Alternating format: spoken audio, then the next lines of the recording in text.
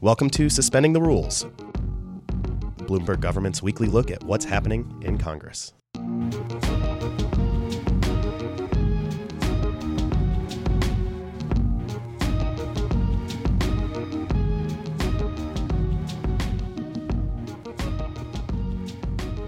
Did you miss this feeling? Unless Congress and the president intervene this week, portions of the federal government will again shut down at midnight Friday. This is Suspending the Rules from Bloomberg Government. I'm Adam Taylor. And I'm Danielle Parnas. Later in the show, we'll preview several health bills on the agenda this week, including the latest Medicare for All plan. We do have to start this week, however, with those spending talks. Bloomberg Government's Budget and Appropriations reporter, Jack Fitzpatrick, is back with us once again alongside BGov legislative analyst team lead Adam Schenk to break down the state of play. Hello. Hi, guys. Hi.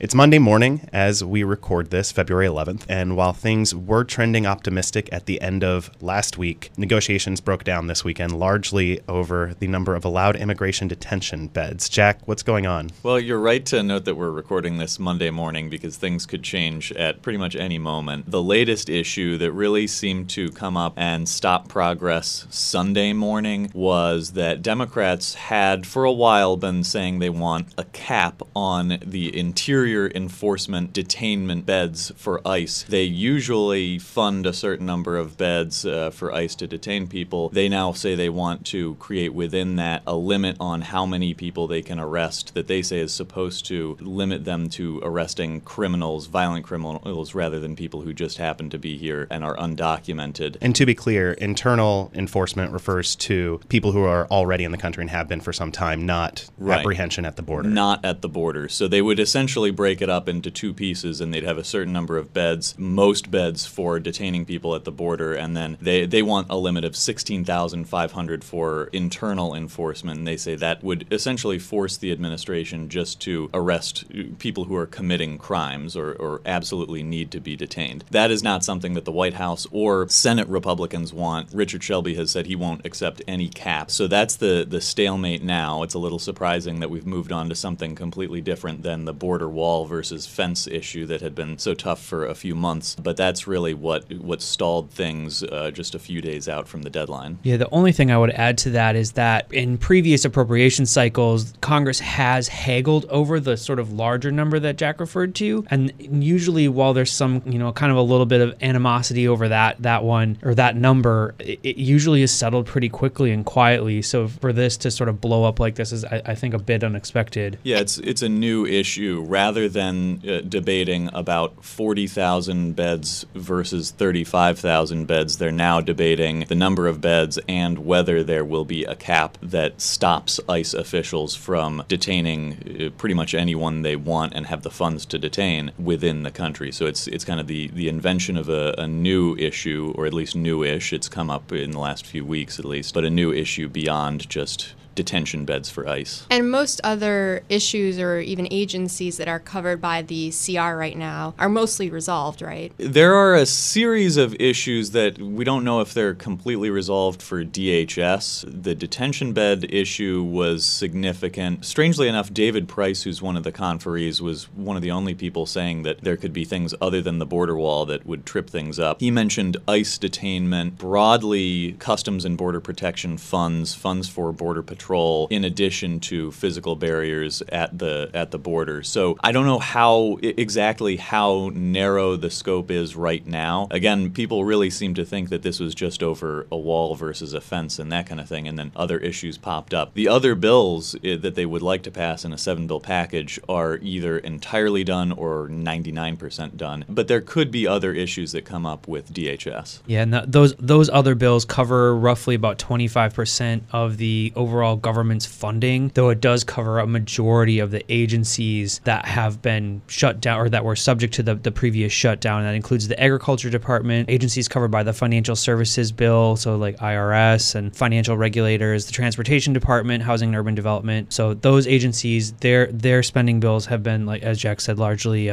resolved, and it's really just the border stuff that's holding up the agreement. If they get talks back on track, President Trump is a potential stumbling block block. It was his 11th hour change of heart that led to the 35-day shutdown that began in December. And negotiators are reportedly considering border wall funding well short of the $5.7 billion he's demanded. Where does the White House stand? So far, everything we've heard has indicated that the White House has been hands-off in these negotiations, really ever since the shutdown ended. The appropriators who are negotiating this say they are relatively independent. The White House is keeping tabs on things. Congressional leadership is an issue. If, Nancy Pelosi could sort of interfere or draw red lines just as much as Trump could. But late last week, we were hearing they were talking about something far short of $5.7 billion, maybe between $1.3 and $2 billion, somewhere in that range. And there was no interference. There was no major statement from the White House. So at least until this separate issue on ICE detainment came up, the border wall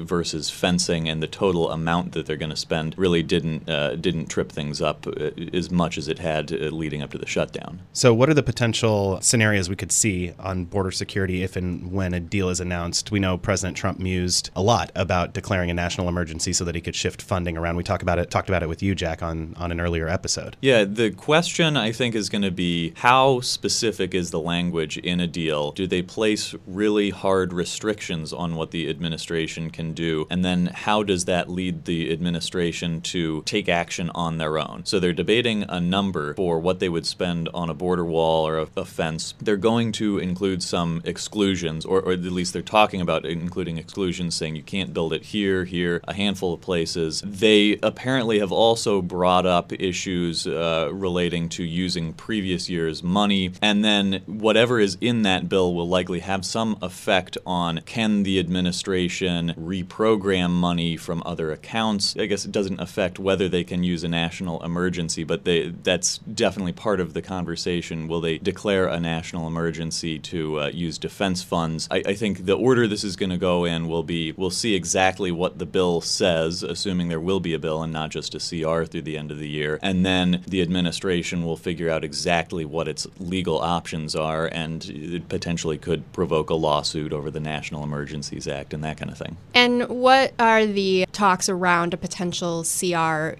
We've heard before Republicans saying that there's really no appetite for another shutdown. So is there the potential that they would just sort of kick this till September 30th and be done with it? I wouldn't entirely rule it out, although even at the end of last week, lawmakers were saying we're not talking about a shutdown and we're not talking about a CR. They were very determined to get a deal. That's when they were significantly more optimistic. So a CR is an option. Another shutdown is something we can't entirely rule out. I don't know if there's any appetite for another short-term CR just to keep this going. That's at this point really up in the air whether they go to another CR. Jack Fitzpatrick reports on budget and appropriations for Bloomberg Government, where Adam Schenk leads the legislative analyst team. Find all their work at bgov.com. We'll be back in just a moment to look at this week's upcoming healthcare bills.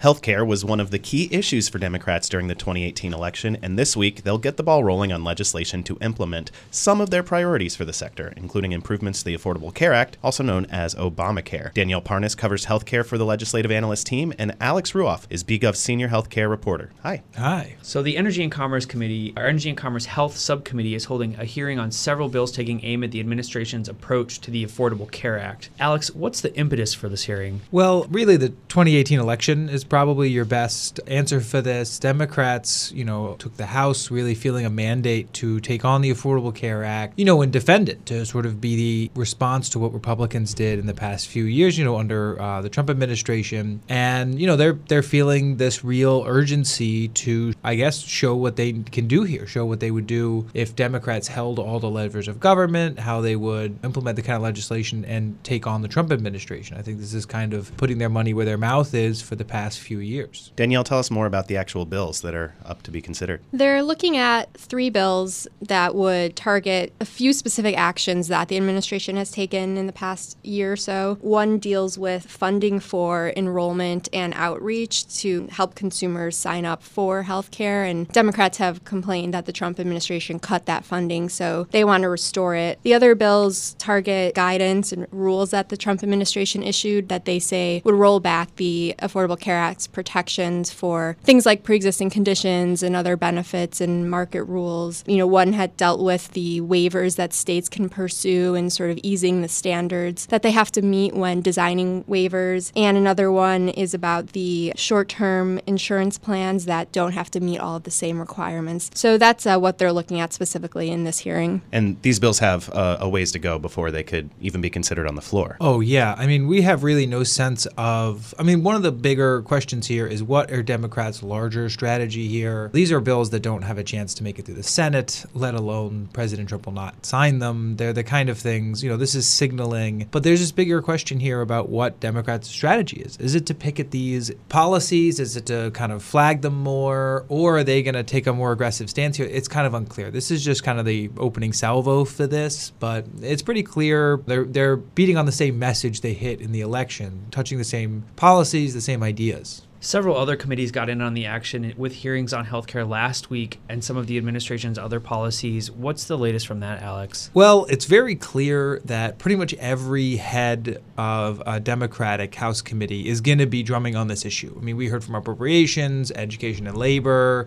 Ways and Means, Energy and Commerce. Appropriations are going to be a big part of this. Pretty much any Democrat in a leadership position is going to want to show they're pushing back against the Trump administration, and healthcare is a big part of this. So I think it's kind of interesting the way that they are thinking about all the levers Congress has. Rosa DeLauro, we spoke with her last week, and she was talking about, these next spending bills we pass through the House, they're going to have mandates. We're going to bring, we're going to be talking to the heads of these departments and saying, listen, we control the purse strings here. We're going to use our levers to affect your actions. And it's an interesting task because as we talked about this other legislation that might not make it through the Senate, a spending bill, as much as those don't get passed in Congress, Labor H is one that did get funded. But when they talk about the 2020 fiscal year, they're going to have a lot of strength here. Democrats are going to come from a place where they can influence policy because they can, when they give the department money, they can decide what's used for. It's going to be a really interesting way that they approach this. And it's going to be the opposite, obviously, of what we saw from, Republican control of the House, where they were taking aim at the Affordable Care Act in a different way and trying to cut funding or prevent implementation across various agencies. Obviously, those never made it into law, but again, it goes back to,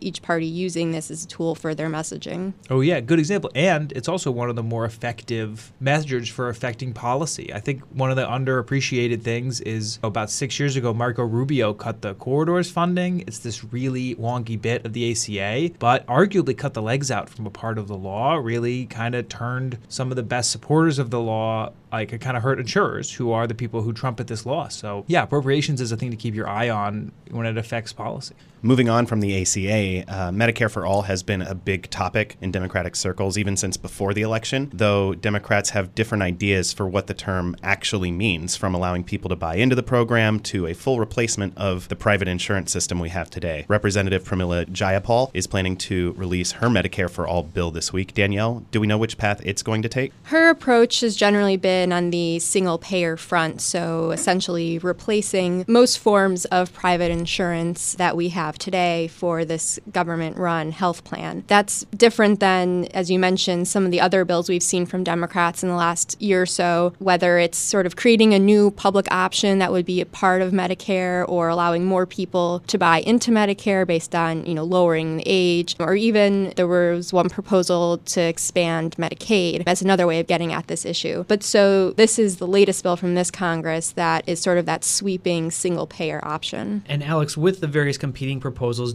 do the Democrats have a strategy or an end game in mind on this? No. No, let me elaborate. I think that there's a lot of different stakeholders putting pressure on various parts of the Democratic Party. And that overarching issue is why Republicans love to touch on it. It's why we talk about it a lot, because there's this, the Congressional Progressive Caucus, the theoretically far left of the House Democrats, they're playing nice at this moment. They really want Medicare for All to play a key role in this discussion we're having around the ACA, around healthcare in the House. And right now, like Mark Pocan, who was the head of the CPC last year, he's still a chair, was talking about we're using carrots now. At this point, we're incentivizing people to join with us, to talk about this, and we kind of want this to be a family discussion. But, he also said we're ready to kind of use a stick here. We're also ready, like, if we feel we're not being taken seriously, if we feel there's a lot of resistance from leadership, they might start drumming harder. You might see the same tact maybe the Freedom Caucus took on, maybe less extreme than that, but this sense of like, we want our agenda to be a part of the Democratic agenda, and we're willing to push hard on that. Right now, it's very easy for Democrats to be united on most of the healthcare front because, one, they're not in charge. They don't have to this legislation doesn't have to get done. And two, they're in this battle with the administration, with Republicans. It's pretty nice at this moment, but there's a lot of stakeholders that arguably help Democrats take the House that want to see this come about. And I think in the next few months, we're really going to see how House leadership especially deals with these kind of pressures, whether Pelosi took an early option to say, look, we're gonna let it come out in a few committees. This is rules and budget. They don't really have jurisdiction technically. I mean, they have kind of interesting space here, but it's gonna be interesting to see how Democrats play on this lever and how Republicans in the minority complicate it. They're willing to drum at this too, to try to paint it their own way, and this could be complicated. But I think House leadership has shown itself to be pretty capable of handling political pressures. So it'll be interesting to see how they relieve a lot of it, and we might be able to get through this year without too much screaming and shouting. And I think there's some realistic expectations among the Democrats who are pushing these proposals. I mean, we had John Yarmuth at a BGov event. He's the chair of the House Budget Committee that you just mentioned, where this bill would go through. And he said Medicare for All is not going to pass this year, but they still want to examine things and get the conversation going. Thank you both. That's it for this week. For Alex Ruoff, Daniel Parnas, Adam Schenk, and Jack Fitzpatrick, I'm Adam Taylor. We'll talk to you next time. Thank you for listening to Suspending the Rules. Be sure to subscribe wherever you get your podcasts. Find more on the subjects we discussed today and a whole lot more from Bloomberg Government at about.bgov.com. You can also follow us on Twitter at bgov. The legislative analyst team is Sarah Babbage, Noreen Chowdhury, Danielle Parnas, Michael Smallberg, and me, Adam Taylor. Our editor is Adam Schenk. Nico Anzalata is our sound engineer. Our theme music is Home Organ by Zach Nasita. More information on that can be found at premiumbeat.com.